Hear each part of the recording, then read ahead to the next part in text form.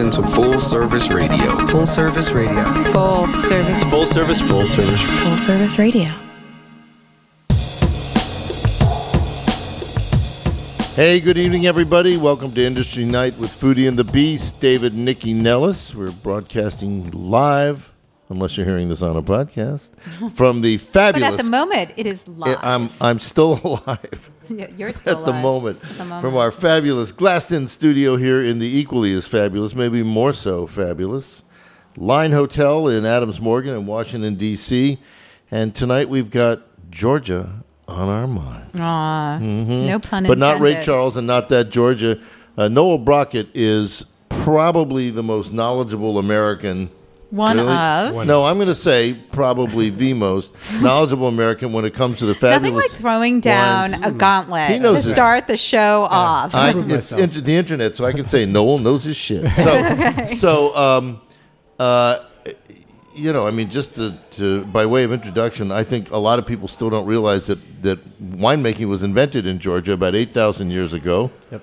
I remember I was there that first night. We had a lovely dinner, and they said, "Try this stuff." What's that? Old grapes. Great. When Georgia was locked behind the Iron Curtain, there was no real information about it, and certainly not coming out to the West. And since then, slowly the word's been getting out, and now Noel's running an organization, a company that distributes fabulous Georgian wines. So, Well, I want to start off by saying that I sort of was introduced to Noel a couple of weeks ago at a Georgian wine tasting event. And Noel was there totally dressed in authentic garb. What is that called? It's called a chocha. Okay, yeah, that's Traditional, why that's why I didn't pronounce It's also it. making its way come back in Vogue, literally in the magazine Vogue. Yeah, I was a little upset that you didn't come in wearing it today. I know, but I thought we're on radio. I don't know, but maybe I should. he is in a Speedo, so That's right. pretty Everybody cool. Hopefully that use won't your get on social imagination. media. Well, radio is the theater of the mind. That's right. But anyway, he was dressed in the Chocha. Thank you. And he had all these wines in front of him, and he was just telling such rich and fascinating stories about each of the wines and the winemakers. And there's this massive history to Georgian wines. And I was truly spellbound. And I said, okay, I got to get you on air because these are stories that really need to be shared. I do believe that thanks to people like Rose Previtt and restaurants like Supra, we are seeing more wines from around the world, not just California, Italy, and Australia and France. We're seeing more wines from around the world. But the Georgian wines are really fascinating, and they do have a very long history. So why don't we talk about the fact that you are an American who speaks Georgian and who has really sort of adopted the culture as his own? Yeah, well, thanks again for having me. And featuring Georgian wines. And my story is kind of a unique story, but at the same time, I would also say that most people that you'll meet who have had some kind of interaction with Georgia, it's not totally an uncommon story to see that they go a little bit crazy about it eventually. And that's definitely my case. I was like, up until 2007, I was like a normal American. I thought Georgia was just a state. And I didn't know that it was a country. That's an abnormal American. That's an American that did geography. Somebody who didn't graduate from high school. That's right. Sure. I was just a drunken, drugged out American. Well, I do tastings almost weekly, and you would be surprised. I get halfway through my presentation, and people will always, guaranteed at least one person will say, I didn't know it was coming from Atlanta. There's wine in Atlanta. And I said, well, you weren't clearly listening. So, but, I didn't know anything about Georgia, so I met this beautiful young woman at the small liberal arts college that I went to in Annapolis, Maryland, called St. John's. And this is a tiny place. It's about 450 people. And so young, beautiful women get noticed pretty quickly. And I was not the only one interested. And what my wife or future wife was very interested in was in her country. She had discovered this place at St. John's. She wanted to learn this education. So she's from Georgia. From Georgia, born and raised. She just happened to go to outside Atlanta. Exactly. She just happened to go to got great scholarship to go to a great high school in Georgia. Again, this is really important because in the 90s, everything falls apart in Georgia. There's actually a civil war up until the middle of 90s, and then there's even very corrupt rule up until, until about 2004. And then Georgia's made a huge transition. But I saw that she was really interested in Georgia. She was interested and passionate about bringing education to Georgia. She was passionate about sharing Georgia to the United States. So I went home and I Googled it. I said, Georgia. And I was like, wow, this can't be true. She was telling me all these things, like it's this ancient culture, it's the birthplace of wine. I was like, you're lying. This is not true. And then I went home and Googled it. And it was like, oh, there's Jason and the Argonauts. It's Medea was Georgian. And all these books that I was reading at St. John's, these ancient Greek texts that are mentioning this places of Iberia or of Kartli, these turned out to be Georgia. So I was hooked from right away. So I went, I fell in love, and by 2008, I was in Georgia, and I was running programs where I was bringing basically bringing students from St. John's and professors to Georgia. And basically, once I got there, it's just a transformational experience. I mean, if you talk about a culture who loves wine, we know Italy, we know France. I got off the plane. I'm literally walking through the streets of this ancient city, Tbilisi, which has been burned like 19 times. And in the middle of this rubble... You mean like burnt to the ground? Burnt to the ground. Like no secular buildings left that are only 100 years old, because it's been burnt to the ground. The only thing that's left is churches. And I'm walking in the middle of these streets, and there are grapevines growing from rubble. And there are people tending to them in the middle of this dusty city. And I was like, okay, that's strange. And then I go to all of the, first thing off the plane, you fly into Georgia at like 4 a.m. in the morning. First thing I do is I go to my future in-laws' house, and they've got this entire feast laid out with like people playing the guitar, gallons of wine, and all we do is just drink, and we're saying toasts, and we're just drinking the first night. And I was like, this is where I want to be. This is pretty amazing.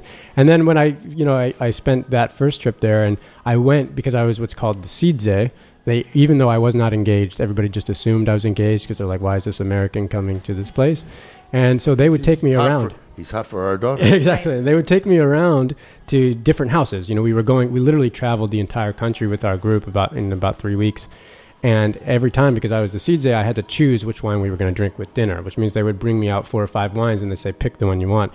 And I tried a lot of bad wine, but I also tried a lot of fantastic wine that was made by the people who were sitting right in front of me, and they were offering it to me with this kind of hospitality. So I think that was a transformational experience for me. I've of course loved this woman, but I then ran that nonprofit for about 4 years. It was hard to raise money for nonprofits, as all of us know here in the DC area. And I just knew that I wanted to work in the Georgian space, but I didn't know how. I didn't want to work for the State Department, as I was saying earlier, because I like my freedom. I don't like to be told what to do. And he has oppositional authority disorder. Yes, Nick I've diagnosed him. I've already diagnosed him. Met a fellow traveler. So but I had gotten married at that time. It was 2010, and I just knew that I wanted to work in Georgia, and I also just knew that this place where drinking and in winemaking and all of this stories is just the best untold story in the United States that the United States had never heard. And I was like, I need to share this. My wife was like, you're crazy. So wait, what year is this? This is 2000. So 2008 is my first time there. Okay. 2008 to 2011, I spent all of the summers there, about 3 to 4 months a year, and that's where I learned Georgian. When you're in immersion culture, that's kind of where what I was doing. So you're fluent. I would call it, fluentish. Yeah. I mean, I can't talk about philosophy, which I would like to do, but I can get around and I can talk about. I can do business dealings. We can talk about wine and things like that. So I get that. That's so amazing. But yeah, it's again, talk about language. It's one of the earliest known alphabets in the world. So there's a group of alphabets, around 13, that linguists just shove in a corner because they can't relate it to anything else. So this is like in Georgian it's called Kartuli. In Georgian, that's what it means. There's 3 languages in the Kartvelian family, and all of them are just shoved in a corner by linguists, along with Hungarian or Finnish, that just don't relate. So it's not Indo-European.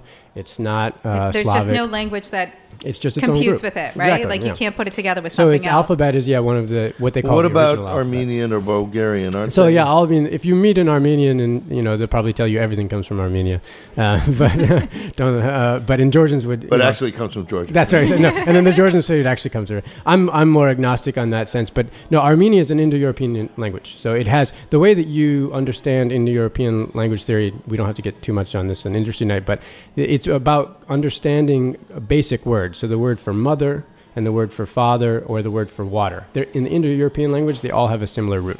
But here's the example. So like mater, right, would be mother, right? Georgian, the word for mother is deda, and the word for water, and the word for father is mama. So they're switched. And then the word for water is tsali. So it has nothing to do with water. So that's just an easy example to show that it's not, related. Whereas they are. So everybody should just really invest in learning Georgian because it won't get you anywhere. No, yeah, exactly. It's not a practical thing. It's something you do out of love, but it's a beautiful language. It's because it's a declined language. It's full of poetry. So the streets in Georgia are named after poets and not politicians, which is nice of a change from DC. But beautiful poetry and things like that. So that's a little bit of language. So back to how I got really into it. So I was there for 3-4 years learning the language, also really investigating the wines, didn't know how to do it, no formal wine training. The first time when I went there, I was 20 years old. I was like most American millennials. I didn't have the money to buy wine. And so it was a great experience where I got to try 60 wines in about 3 weeks. And, a lot of learning about wine is tasting good wine, tasting bad wine. And that really gave me a palate for Georgia and gave me a palate for Georgian style wines, but the whole spectrum of those. And then I came back in 2011. I quit my IT job and I started working in a restaurant, a little Italian joint in Annapolis, and just trying to figure out what I wanted to do next. And I reached out to a wonderful man named Mamouka Tsereteli who had started the company that I work with now. It's called Georgian Winehouse. And he is Georgian. He is Georgian. He partnered with a group of Americans to start importing Georgian wine in 2005, primarily as a result that Russia had, which was the dominant market for Georgian wine, was, again, the Russian market is not sophisticated at this point. It's a legacy of the Soviet Union, so it's all about quantity, not about quality. And the Soviets, I call them the Soviets, sorry, the Russians, Putin, basically levied an embargo hoping to cripple the Georgian wine industry, which was the largest agricultural export in 2004 when they elected a pro-Western president. And Mamouka and people like this jumped in and said, hey, we need to diversify our markets. And to be honest, I really think that was a really crazy thing to do. But at the same time, as we see the picture now, the Russian market reopened in 2012. The market is much more diversified. And it's I would still argue with the wine agency to be even more cautious about how much they send to Russia now, but it's much more diverse. The U.S. market is much more advanced, and basically if they hadn't done that, we'd be probably about 10 years behind. But so it is about that time. Yep. So we're talking about 7 or 8 years ago, when Georgian wines are starting to have an impact in the States, because quite frankly, if they were here before that, I don't think they were getting any attention, right? So maybe because we're in D.C., they were at an embassy or something of that nature, but they weren't being carried by restaurants, right? Yeah, the way that it started in 2005, we started with a company who is really a pioneer. It's a company called Teliani Valley. They were also kind of new. They were inheriting some of the Soviet infrastructure and then modernizing it. And so they were making what would consider European conventional wines at a really still a great price for the quality. But to put it this way, 2011, when I had just started with the company, it was the first time that we had brought in the traditional style Georgian wines, and that's what really took off in the restaurant industry. Okay, well, so let's start there. Yeah. What is a traditional style Georgian wine? So traditional style Georgian wine, I like to say that Georgian wine is ancient wine because it's over 8,000 years of continuous winemaking tradition. Again, that's not just my opinion. That's scientific fact. This is what we had our Vino Forum about, that was celebrating the 1-year anniversary of that. So the traditional style, which has continuously been practiced up until today, is where they make their wines in large clay jars buried underneath the ground. Okay, so just to give people a visual, when we say large clay jars are like 6 feet by what? I'm talking a person could fit in there. Yeah, right? Two grown men can fit inside of them. Right. So they're talking about, this is like 1,000 liters. So how tall, roughly, how tall? Yeah, I would say it's probably anywhere between 6 to 8 feet tall. Okay. And then they're egg-shaped. Right. So they go down and they're conical at the bottom. And so you sometimes the biggest ones, you need probably 3 grown men to hold their arms around it to go all the way around. But there are different sizes in the different regions, Sure. and there's all different styles. But this is the original Georgian wine. It's This is original. not how all Georgian wine is made, but this is how original Georgian wine was made, and then they're buried in. So they're caves? buried under the ground. So you Okay. choose the right spot, because what happens when you bury under the ground, about 6 inches under the ground, Buried completely. completely. So when you go into a wine cellar in Georgia, a traditional one, you walk into an empty room and you say, "Where's the wine?" And you realize you're standing on it. And so there are other countries now that had clay vessels that they're using, thousands of years later, but that are still alive today. And there are people who buy Qvevris and bring them. What are they called? Can you say? Qvevris. Qvevris. Yeah, so Okay, Qvevris. it comes from the word Qvemot, which means below. Makes and so sense. Qvevri is this. So people are buying them and not necessarily burying them. They don't have to be buried, but it was a way to guarantee the temperature. Yeah. So when years and years, thousands of years ago, were they burying them in these big clay pots back then? They were burying the pots in the ground back then. But were the pots as big? They were not. What did they lift them up Exactly with? said. They were not quite as big. Okay. But you do see the development where you see the smaller ones, the 8,000, the one that's you can go and see in the museum that's from, I think, 4,000 BCE. That is smaller, but they do have remnants of holes in the caves in the archaeological area that they found and published a paper on that showed that they were still quite big. Well, we Isn't heard that about amazing? this. The Bulgarians were doing that too. What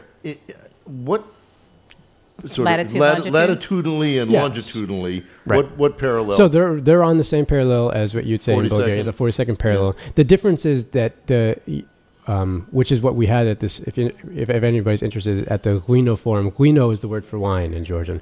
It's also thought a linguistic argument that it's the original word for wine because everybody knows vino. Sounds like vino. Right. Oinos, which is Greek, which Right. the idea is that harder letters get dropped off. So r, which is a harder letter, it probably was related or closer to what the oi is in Greek, but the oi is said a little bit different now. So it's thought to be the bird. My grandmother I was used just to going to say, say, "Oi, oi all is the just time. Jewish. Yeah. I was just going to say. That's right, oi. oy vey, no more wine." But that's All right. what So they've been so doing. that was how they handled the fermentation process. They dropped it in there and. They did it but the big thing that makes Georgia kind of really unique is it's emphatically a white wine culture, and the way that they make white wines in those clay jars is where they actually leave the skins on the juice. So red wine, most people don't realize red wine is simply red because you give extended skin contact, or what's called maceration in wine speak, Is with that the skins.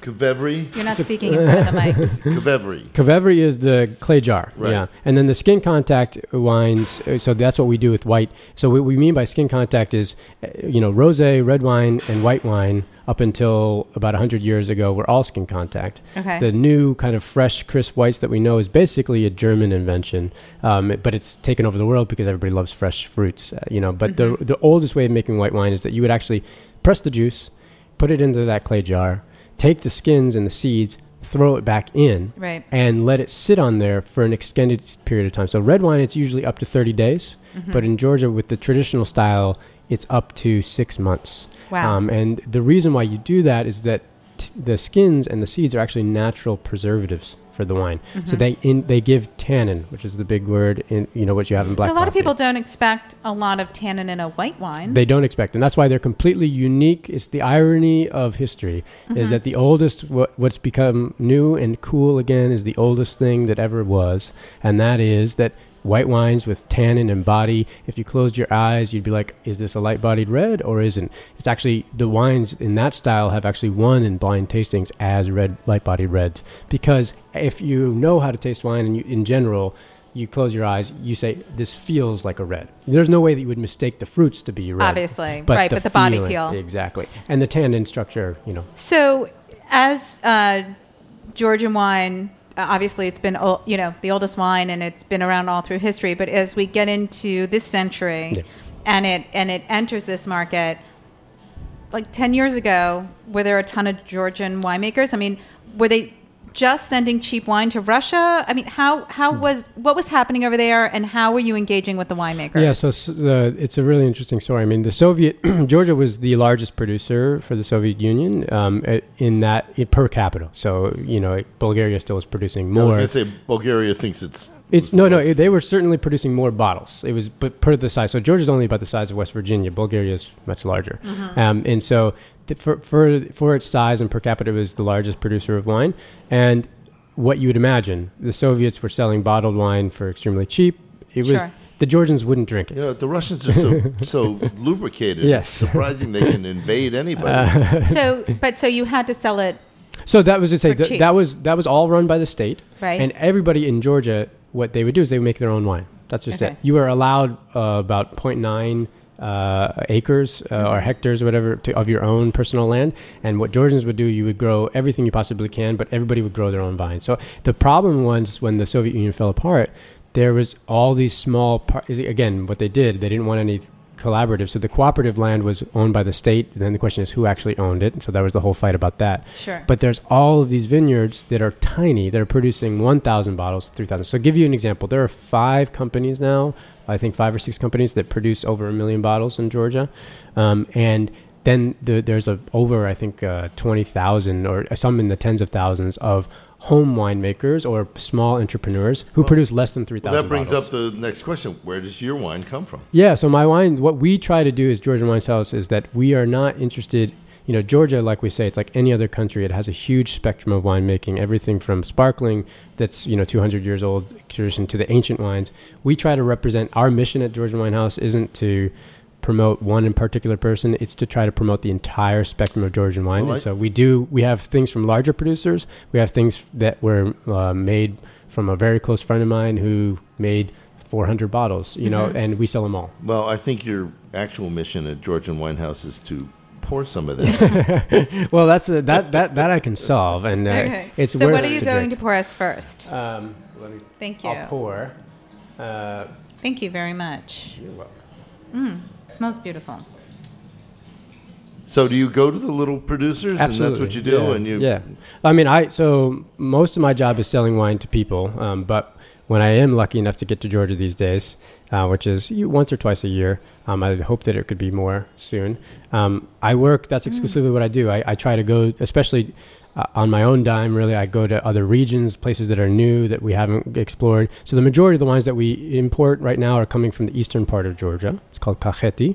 And that's what we're going to be drinking right now is the Teliani Valley. Okay. Teliani Valley, again, the company that's about the third largest company in Georgia. They produce a spectrum of over 25 different wines, but we work with 4 or 5 that are the main workhorses. And what I love about Teliani Valley is I think they are one of the best ambassadors for Georgian wines for the average U.S. consumer. Okay. And so this is a wine that's a blend.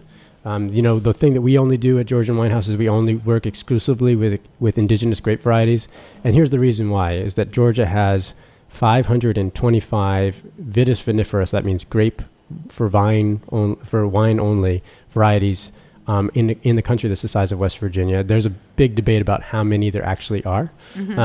But we know in the whole world, but it's about 1/4 to 1/3 of the entire, 1/4 to 1/5 of the entire of all the vines that are out there. That are made specifically for But there are how vine. many different 525. grape varieties? Okay, so let's talk, start since with- you just poured yeah. this, let's talk about this, but then I'd really like to talk about what some of those varieties are and how we can equate that to the American palate. Exactly. So this is why this one is the perfect varieties. There are 2 varieties in here. It's called Rkatsiteli. We'll say that fast because everybody can say it. Some people call it Rkatsiteli because it's easier to say in English. But Rka means horn. Okay, And Rka. Tsiteli, Sitelli. means Rkatsiteli. yeah. sounds see, like you're Italian. good. Rkatsiteli. Exactly. It does sound Say a it with an little Italian Italian. accent. I don't care as long as you're doing great. As long as you say It means red horn or red shoot. Okay? Okay. And so this is why this is a vine that when grapes are actually ready to pick, you didn't have these special things that got to test the sugar and before.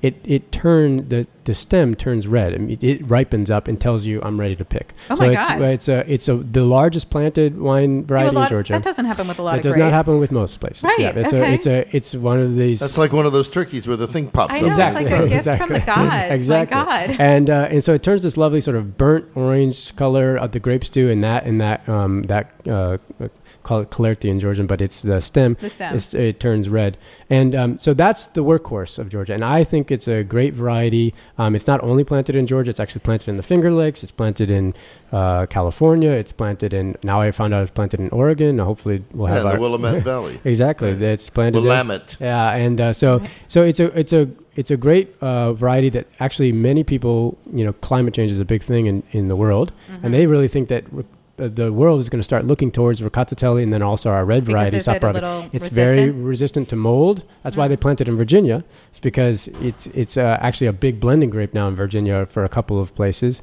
because it's very mold resistant. It's, whatever weather you're going to throw it at in Virginia, it's still going to produce grapes. So this is Ricatatelli. How I would, tell people what this is like. The Telliani Valley, this wine is called But this is a Sinandali. blend, so it's not the only wine in here. It's dominant Grape. Ricatatelli, and then there's the other grape that's the majority, and the second largest planted grape in Georgia is Mtswane.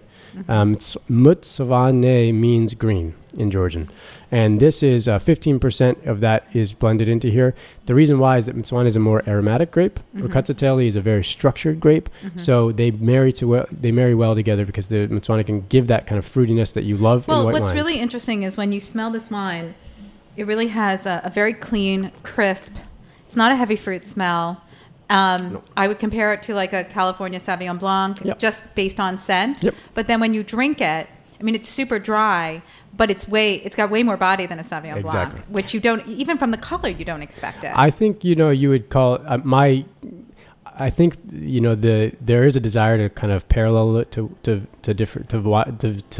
grapes that but I think there's also a little bit of a problem with that because most people know about 4 grapes, so you really can't quite. So I would say it's a cross from like unoaked Chardonnay and Sauvignon Blanc because it's got that. But to me, when you say unoaked Chardonnay, You're like, what's from well, where? not only that, no, but I think for like the lay person in wine, people are either like, I don't like Chardonnay or I like Chardonnay. Right. And California Chardonnay is the reason to blame for that, right? Because French Chardonnay is not over oaked and it's delicious. Yeah. But California Chardonnay, you would know the history. Like they over oaked all their stuff. It was super fucking buttery and yellow. And, but now there are people who like that shit. But do you know what I mean? So I feel like comparing anything to Chardonnay, especially if you say unoaked, if you don't know, it's a mistake because people are like, I don't like Chardonnay. Right.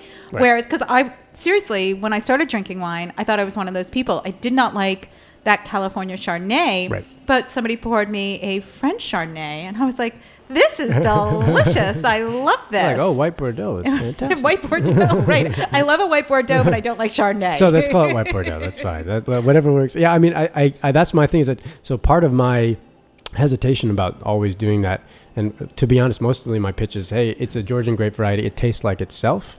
But here's a little, I can give you a little bit of a hook, like it says. It's a little bit like a Sauvignon Blanc, but it's its own thing. We're going to take a commercial break. Absolutely. But when we come back, I think educating the American palate is tough because people are tough about wine. So I'd love to get into that, and then we can talk about more of the varietals and how they're grown in Georgia.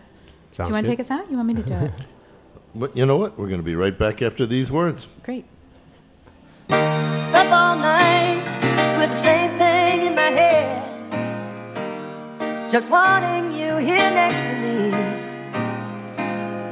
It's been a long time, don't you agree? We could turn it all around if you say to me, say it's all right.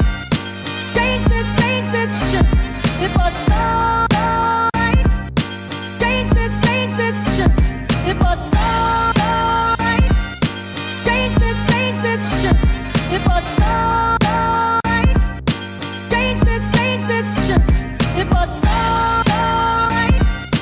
Change this ship. It was all right.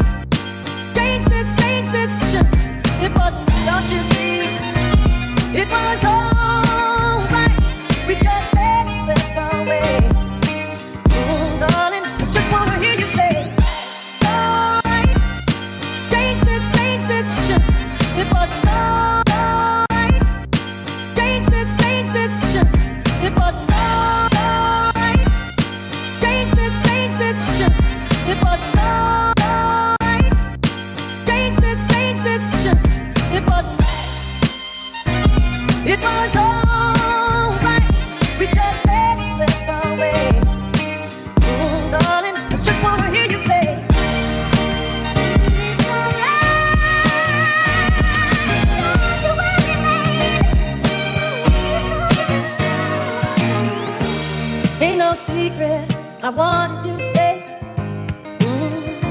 Come on, baby, let me hear from you.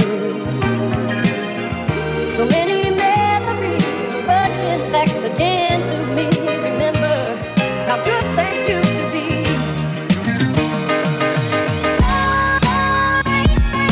Change this ship. Change this ship. It wasn't change this ship. Change this ship. It wasn't change this ship. Change this ship. It wasn't, don't you see? All right, we are back on Industry Night with Foodie and the Beast, David and Nikki Nellis. We're talking to Noel Brockett about Georgian wines, but Eric Bruner Yang has just Special come in. guest star. And I feel like I interrupt every Monday. I love it. You know, we tried to get Jesus to come in. He couldn't, so the next best thing was Eric, one of the great chefs of all time. Thank the you. owner of Brothers and Sisters here at the Line Hotel. And Spoken English. And Spoken English, standing room only. And Maquetto. And Maquetto, Not here at the which is hotel. not here at the hotel. No. Do you just want to talk? Or should... Anyways, so Eric's here. What do you got? What's going on? Well, wait. Talk about what's going on near Maquetto. You've got something new going on H Street, right? Yes. So, anyways, thanks for having me. I'm sorry to interrupt your segment. Not at all. Mondays are my admin days here, so this is why this is working out for me. Well, it works for us. Yeah, so a good friend of mine owns this taqueria cantina across the street from Maquetto called Impala. Mm-hmm. Some people don't know that his name is Troy. Troy and I opened the original Taco Impala back in 2009. We used to rent out all the ice cream shops on H Street. Northeast when they would close during the winter, and we would do these little taco pop-ups. Mm-hmm. So they're usually typically pretty slow in the winter, so he asked me to help out, and so we're doing a hot pot pop-up called Yang's Hot Pot Tacos and Cerveza. Okay, wait. What? That's the name Hot of pot that's tacos the and name of the cerveza? pop-up. Yeah, Okay. that's the name of the pop-up. Okay, but so are you doing hot pot tacos? We're doing hot pot tacos and serving cerveza. What is a No, there's hot a pot? comma. There's a comma Is after there hot a pot. There's hot a comma. pot? There's a comma. You No. can dip your taco in the hot In pot the if you hot like. pot? Yeah. Okay. I never dip my taco I in a feel hot like, pot. it's obviously you were one of the first to do ramen in the city with Toki Right. when you opened that up. And now you're bringing hot pot into the city because nobody's doing hot pot yet in the city. I mean, it's sort of in the suburbs. It's in the suburbs, and yep. it's breaking into the city. And Wally what's his name? Scott starts- had it for. Scott had it, yep. Oh well, Scott had it right, but Scott had it like at a the table. It's source, like you had a right. special order. It was you know what I fancy mean? schmancy. It was fancy Yeah. schmancy. And then Wally's is doing it too for the winter. Oh right. Yeah. I think they start this week. too. Whaley's. Whaley's, sorry. Yes, no, that's okay. I Sorry, was like, Nick. wait, no. Wally, Yeah, so that- Wally, that was a movie by Disney. Sorry. Yeah. Wally. No, Whaley's. so that's Nick Wiseman.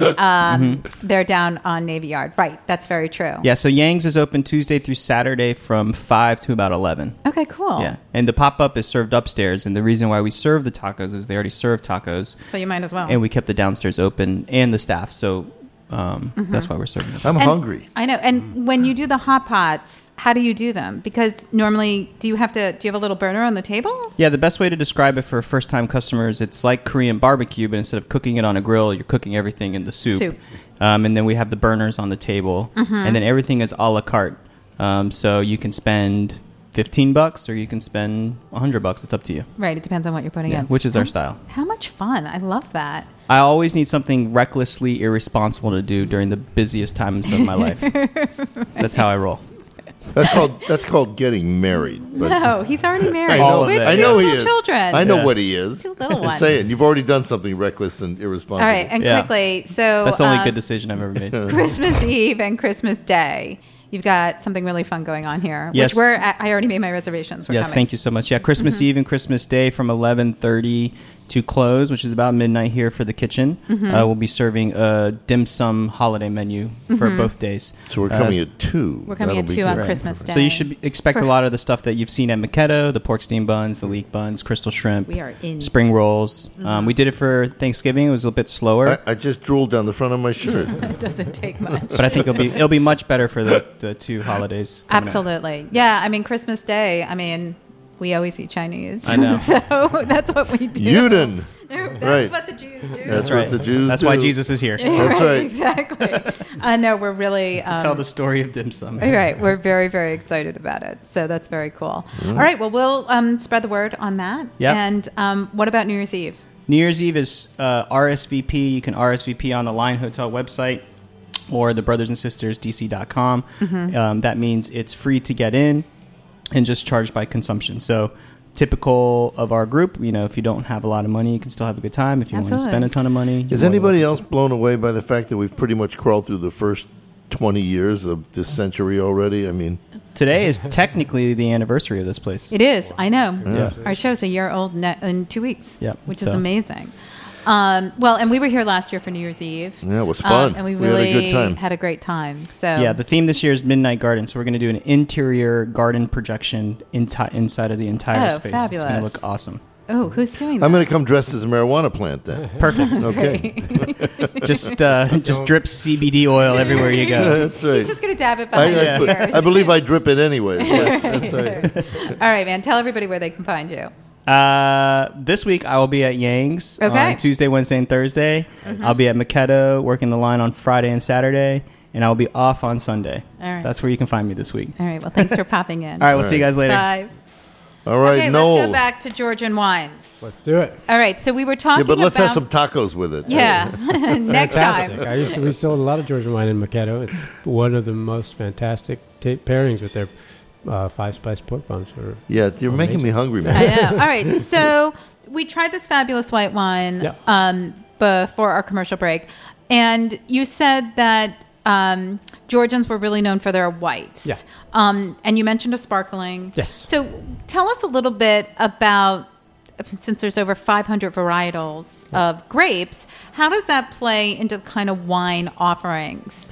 Yeah, there's the largest spectrum that you can believe. Right. I mean, of course, for the U.S. market, we're not trying to bring all 525 to you at one time, but we do focus on 4 main varieties. So in the whites, there's the Rakatsateli. When you say 4 main varieties, is that for just the ones that you import? That we're importing, right? Yeah. Okay, because I just felt, what I was really surprised when I went to that event where you and I met, I was really sort of blown away by the breadth and depth of wines available, period. I mean, you had one of the largest tables, and there were other people there, obviously, but I wasn't expecting that. Yeah, I mean, that's taken a lot of work. Like I said, we started off with 4 wines. The company started off with 4 wines. Those 4 wines still are some of our workhorses, but now over the last 3 years, it's been a concern, especially one of the things when I came onto the company was really to target to restaurants, was to really target with specialty stuff. But it's hard as a small company, It takes cash flow, it takes building relationships and partnerships. So, one of my favorite things that I did and was what I was able to do this last year was to bring wines from the second smallest region in Georgia, which happens to be the biggest region in my heart, which is a place called Guria. And there it's, known for winemaking, but even most Georgians would laugh and they'd say, oh, where's Gurian wines? It's because it was completely killed during the Soviet times. So, I'm able to work with small growers there, a guy named Dato Kobidze, again, who's literally making about 1,200 bottles of these 2 rare varieties that most Georgians don't even know. Right. I'm able to go there, work with him, design the labels, do everything. It's a lot of work. I sold 500 bottles, but to me, it's one of the most proudest. One of the things I'm most proud about. Can we talk about price range a little bit? Absolutely. Because I would assume that part of any issue when it comes to selling wine, when it's not from one of the regions that people know, is price, right? Absolutely. Even Virginia to me is always the greatest example, right? So if a Virginia wine comes in at $50, somebody's like, why on earth would I spend $50? Or like RDV, for $129 or whatever it is. Yeah. So does Georgian wines have to come in at a lower price point to get people to try it? Yeah, it has to come in at a lower price point than, but never under 10.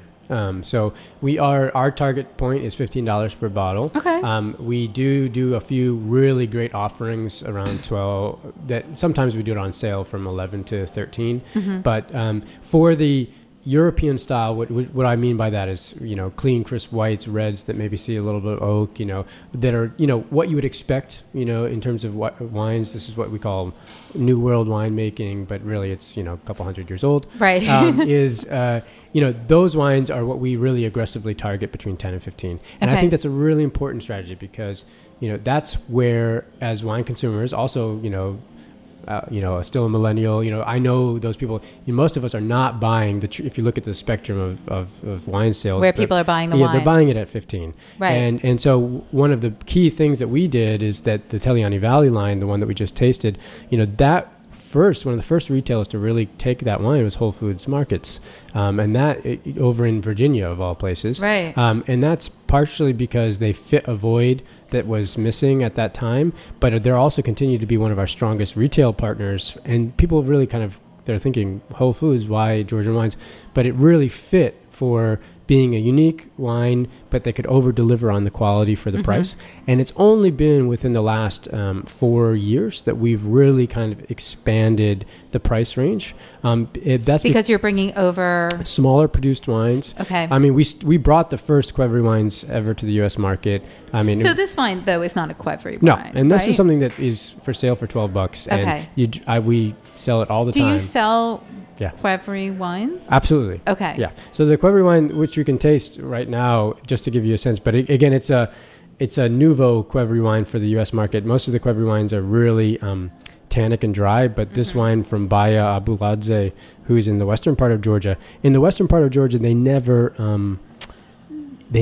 made wines with so much skin contact as 6 months. They only do about 3 months. Well, so let me ask you a question. Yeah. So we talked about white wines and the skin contact of the white wines. Is that prevalent on all the white wines that they do, the skin contact? Is that just a Georgian thing, or is it only certain grapes and certain wines? So it's pretty much every Georgian small producer would do some sort of skin contact because you wouldn't have the New World winemaking techniques of, how to keep it refrigerated and separated. And so... but again, like I said, across the 8,000 years of this tradition happening, there's a huge diversity of how much skin contact. Because when you say skin contact, there's so many choices. Well, I think given, how popular orange wine is right now. So I feel like when people talk about skin contact, I think, well, they're orange wines. Is that something from Georgia? You need to pour that out. Yeah. Well, let's talk I was going to drink it, but here, can you pour this out for me? Yes. Yeah. So let's talk about orange wines. So yes, orange wines are skin contact wines. Right. There's our marketing problem. The orange wines... this was a term started by Californians, and it was weird, wild, and experimentative. But like I said, this is what's different about Georgia. There's 8,000 years of continuous winemaking tradition. Like this style is never new and innovative. It is just the way that it's always been done. And so in Georgia, for 8,000 years, they called it amber wine. And so that's what when I make my pitch to my Psalms and to my other friends, I try to say, hey, you can call it orange wine if you want. It just is confusing to people because people really do think that it's made from oranges, honestly. It is. No, it's very confusing. Amber wine makes so much more sense. So we call it amber wine, and you'll see that around, the places, the top restaurants here in D.C. that carry it. So is that a Qvevri wine? So that's the big thing. That's the big difference. It's a lot of minutia here. So Qvevri is simply a vessel. You don't have to add skin contact or not. No. But is orange... Okay, I see what you're saying. So, but can orange wine be made in a Qvevri? It definitely can. It can also be made in an oak barrel. Right, it can be made in anything. It just reflects but traditionally it would be in the clay jar. Georgia, it would be. Yeah, traditionally up until only in the last 400 or 500 years would you be using other forms of containers. Okay. But again, that's 500 years. That's So tell us about this wine. So this is a wine that was made in a Qvevri. Yeah, so this is made in a Qvevri, but it's what I like to call my introductory amber wine. Here's why. It doesn't have as much skin contact as my friends in Cajeti. So it's dark in the color, but not as dark and fiery orange as you do. This is delicious. It's absolutely delicious. Because some amber wines or orange wines, they're like specifically funky. Yes. Do you know what I mean? Absolutely. And I don't have a problem with specifically funky, but I feel like it's a challenge. And sometimes I just want a nice glass of wine. Yeah, exactly. It shouldn't have to challenge me to enjoy it. Don't you agree? I totally agree. And that's why our philosophy as Georgian Wine House is to represent the entire spectrum. Just like in Italy, just like in France, there's a huge spectrum of wines that all different flavors. If you want to drink Barolo, go for it. Many people aren't, but they're fantastic wines. But sometimes you don't feel like drinking a heavy bodied red all Barolo the is time. a really big wine. Exactly, I'm saying. So You that's got the to wrap same, something around that. and it's the same in the skin contact wines. It's the same. You can have Yeah, but really this- big, or you can have So introductory. tell everybody soft ones. about this wine. Yeah, so this is we call it Baya's wine. Right. This is a young 25-year-old winemaker, a woman winemaker, who's absolutely amazing.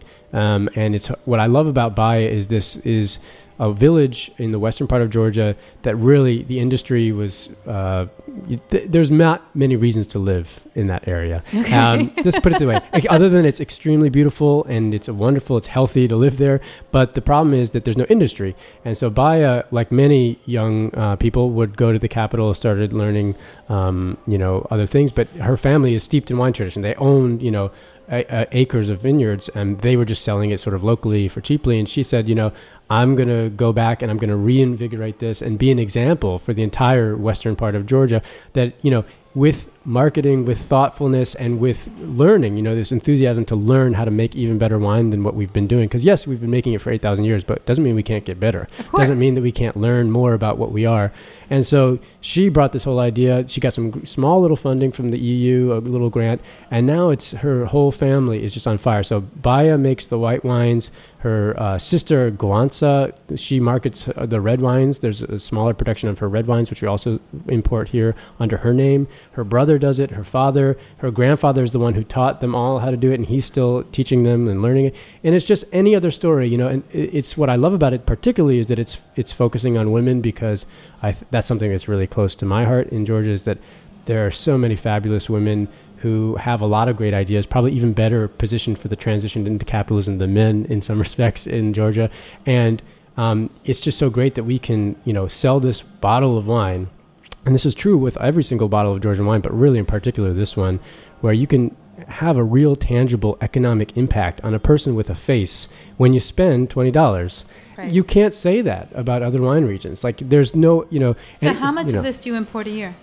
So we just started this a year and a half ago, and they were able to, we imported, I guess last year, about 1,500 to 2,000 bottles. We hope to be able to import double that this year. So they have the capacity. Let me Well, ask we you a just helped them question, expand, because yeah. If I'm hearing this and I live in in Greater Washington somewhere, Yeah. I can find you out there in the world. Are you kind of a lone voice, crying out in the wilderness regarding Georgian wines? Are there other people like you around the country? No, who are- there's a growing community, honestly, and that's what's exciting. There's And a only lot of them are based in D.C. Well, Rose Previtt and yes. Jonathan from Nelms Supra. Yeah, I mean, no, you can't But I mean, if I'm in Chicago or if I'm in Yeah, Bim Bam give me Boom. an example. So the November was our best month ever as a company.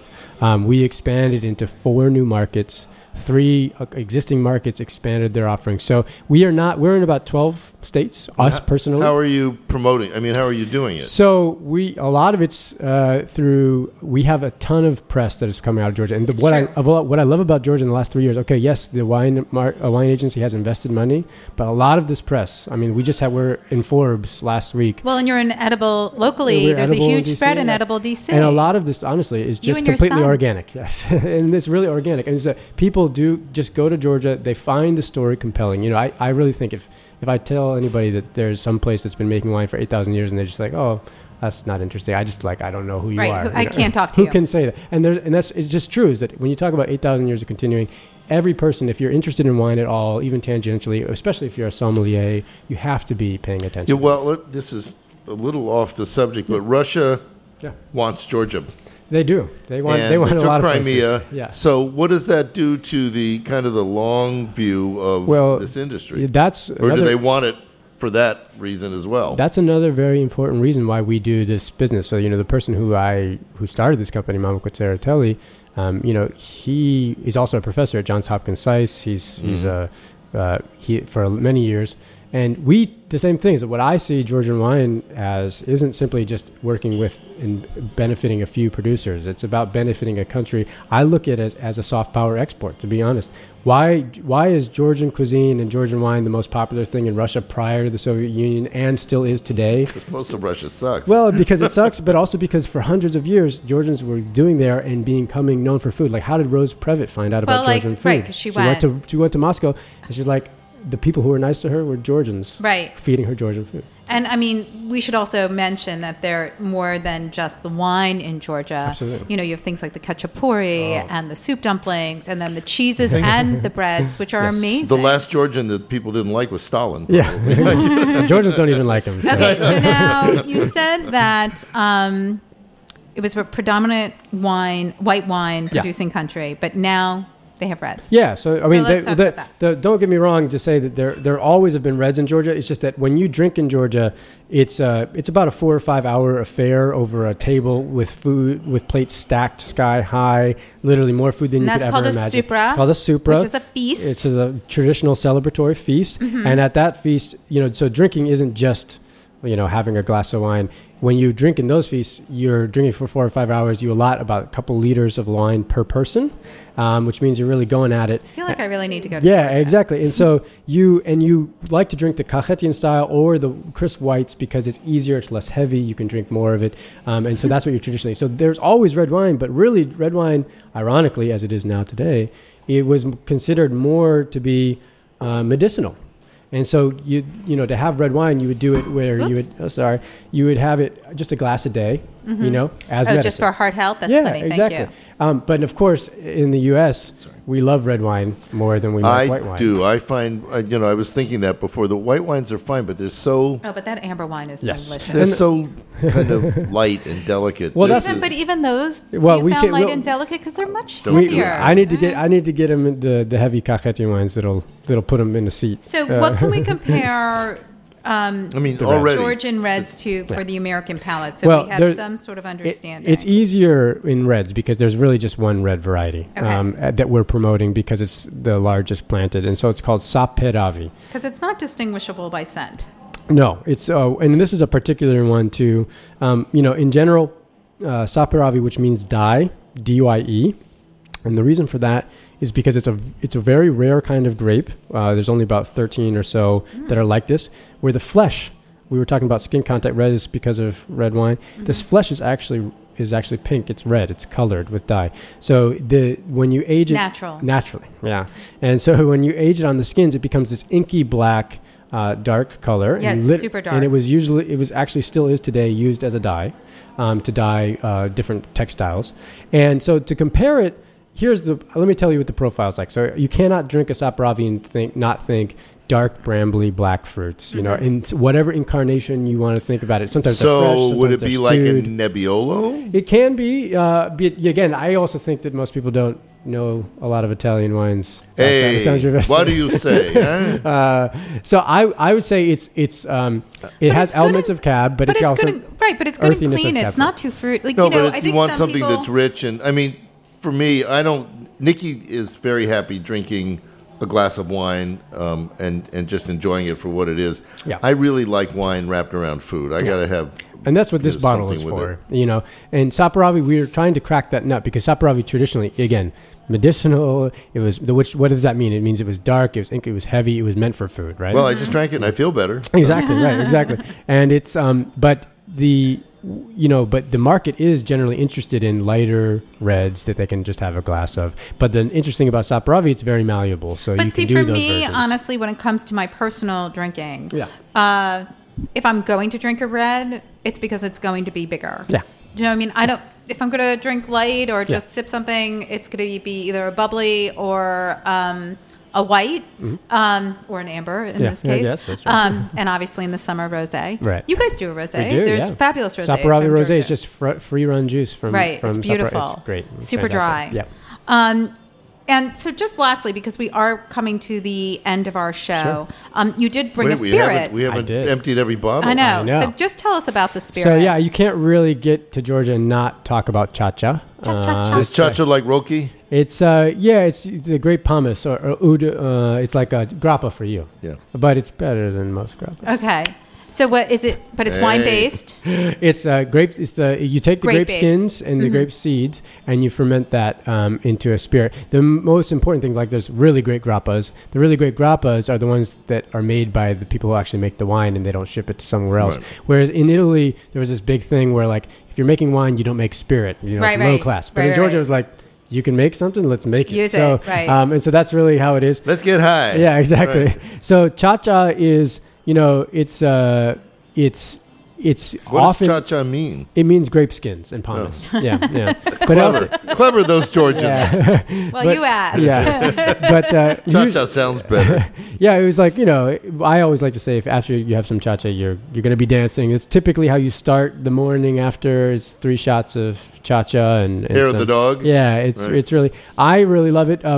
This kind of version is something that's softer. It's only 40% alcohol. The traditional stuff is more like moonshine. It's like 60% alcohol. So that's really, to wake you up. But this one is great in cocktails. It's also great as shots. It's, most Americans don't expect anything over 42%. So it's Right. important to do it. So what I love about it is it's a little bit grapey and it's juicy, but it's still got a nice kick to it. So it's an interesting thing. Well, I really appreciate you coming in today. My pleasure. This was, and I feel like there's so much more to discuss. Just Right. if you could give 2 recommendations. Yeah. If you're going to buy 2 bottles of Georgian wine Yeah. to have and try, what would be your best recommendations? Yeah. I know based on what you poured, And but where I would you like, go to buy them? Right, Of course, yeah. exactly. So for the ease of use, I really recommend, because most people in this area are probably close to a Whole Foods in this place. So that's why I really brought this one. I really think if you want to get introduced to a regular Georgian white, not break the bank, visit a Whole Foods, ask them for the Teliani Valley, Sinandali, the white. They'll know it. They know us really well. That's a great place to do it. But if you want to, explore into something even more unique, especially for this New Year's Eve, you're willing to spend a little bit more. There's this lovely sparkling that we're doing here. It's from a provider called Orgo. They're a little small winery by a father and son. And they're a absolutely unique wine. It's a wine that's made in the Qvevri, but shows you this whole skin contact thing. No skin contact, made method champenoise. Again, as good as any grower champagne, probably a little bit less. And I would visit a great shop on 14th Street called Batch 13. Yeah, that's a great wine store. Yeah, it's a terrific wine Yeah. store. What does it go for? It goes for, I think it's like retailing for 37, 38. That's totally yeah, reasonable. Yeah, exactly. Yeah. Right. So, and it's going to be the coolest sparkling that you can have your Wait, New but Year's the Eve guys who toast with. own Batch 13, are they Russian? No, Giga's Georgian. He's Georgian. he's one Georgian. Okay. And you can also, if that's downtown is not your thing, you can also visit out on 31st and M in Georgetown, a tiny little shop called Potomac Wine and Spirits. But that's also an amazing wine shop. They're our oldest partners and greatest friends, and literally one of the best wine shops. What about farther out in the burbs? If you want to go up, Maryland is a little thing for me to figure out. But also, there's wines available in all of Northern Virginia's Total Wines or in Laurel's Total Cool. Wines. You can get Great. 10 different Georgian wines. Great. A huge selection, so you can go out and you have to search a little bit there. Well, why don't you give us your website so people can find absolutely. you? So GeorgianWinehouse.com. So that's GeorgianWinehouse.com is you can browse all of the different producers that we work with. You can get in contact with us. You can see some of the retailers and, of course, the fantastic restaurants that we work with at, say Maidan or Compass Rose or Supra or Tail Up Goat right around the corner. Right around the corner from here. Right. So if you're staying here at the hotel, Yes. head over to Tail Up Goat where you Yes. can absolutely You try. can get an some education from Bill Jensen, who's a fantastic He's friend. there. amazing. Yeah. Okay, well, we want to thank you again for coming Thank in, you. and we want to thank This you, was fun. all of our listeners, for tuning in. This is our last show for 2018. We're taking 2 weeks off. Thank you, Lord. We're taking 2 weeks off, but it is really exciting because we have been doing our show Foodie and the Beast for 10 years. We had a huge 10-year anniversary party just a month and a half ago, and it was a real thrill, as well as starting this show almost a year ago. So to have both the shows that allow us to have interviews with incredible people, we feel very grateful and fortunate. So we want to thank you all for tuning in. 2019 is going to be amazing. Our first episode, we'll be talking with the curator of the Rodarte exhibit at the National Women's Museum. I'm going to have to get some culture. You're going to have to get some culture for that better one. read something. I'm really looking forward to that. That is just an example of some of the great shows that we'll have in the new year. Everybody be safe. drink well, and we'll see you in 2019. And don't drive when you drink well. That's a good idea. And as we say, Kao Marchos. Yeah, whatever. Like he said. Victory to All you. right, guys. Thanks. Thanks for listening to this program on Full Service Radio, broadcasting and recording from the Line Hotel in Adams Morgan, Washington, D.C. Full Service Radio programming can be accessed live and archived on fullserviceradio.org. Our talk programming is available on most podcast apps like iTunes and Stitcher, and our DJ sets are available on mixcloud.com/fullserviceradio.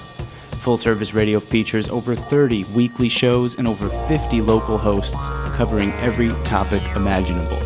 If you want to be a guest or get involved, email us at info@fullserviceradio.org. Follow us on Twitter @FullServiceRDO, on Instagram and Facebook @Full Service Radio. Thanks for listening.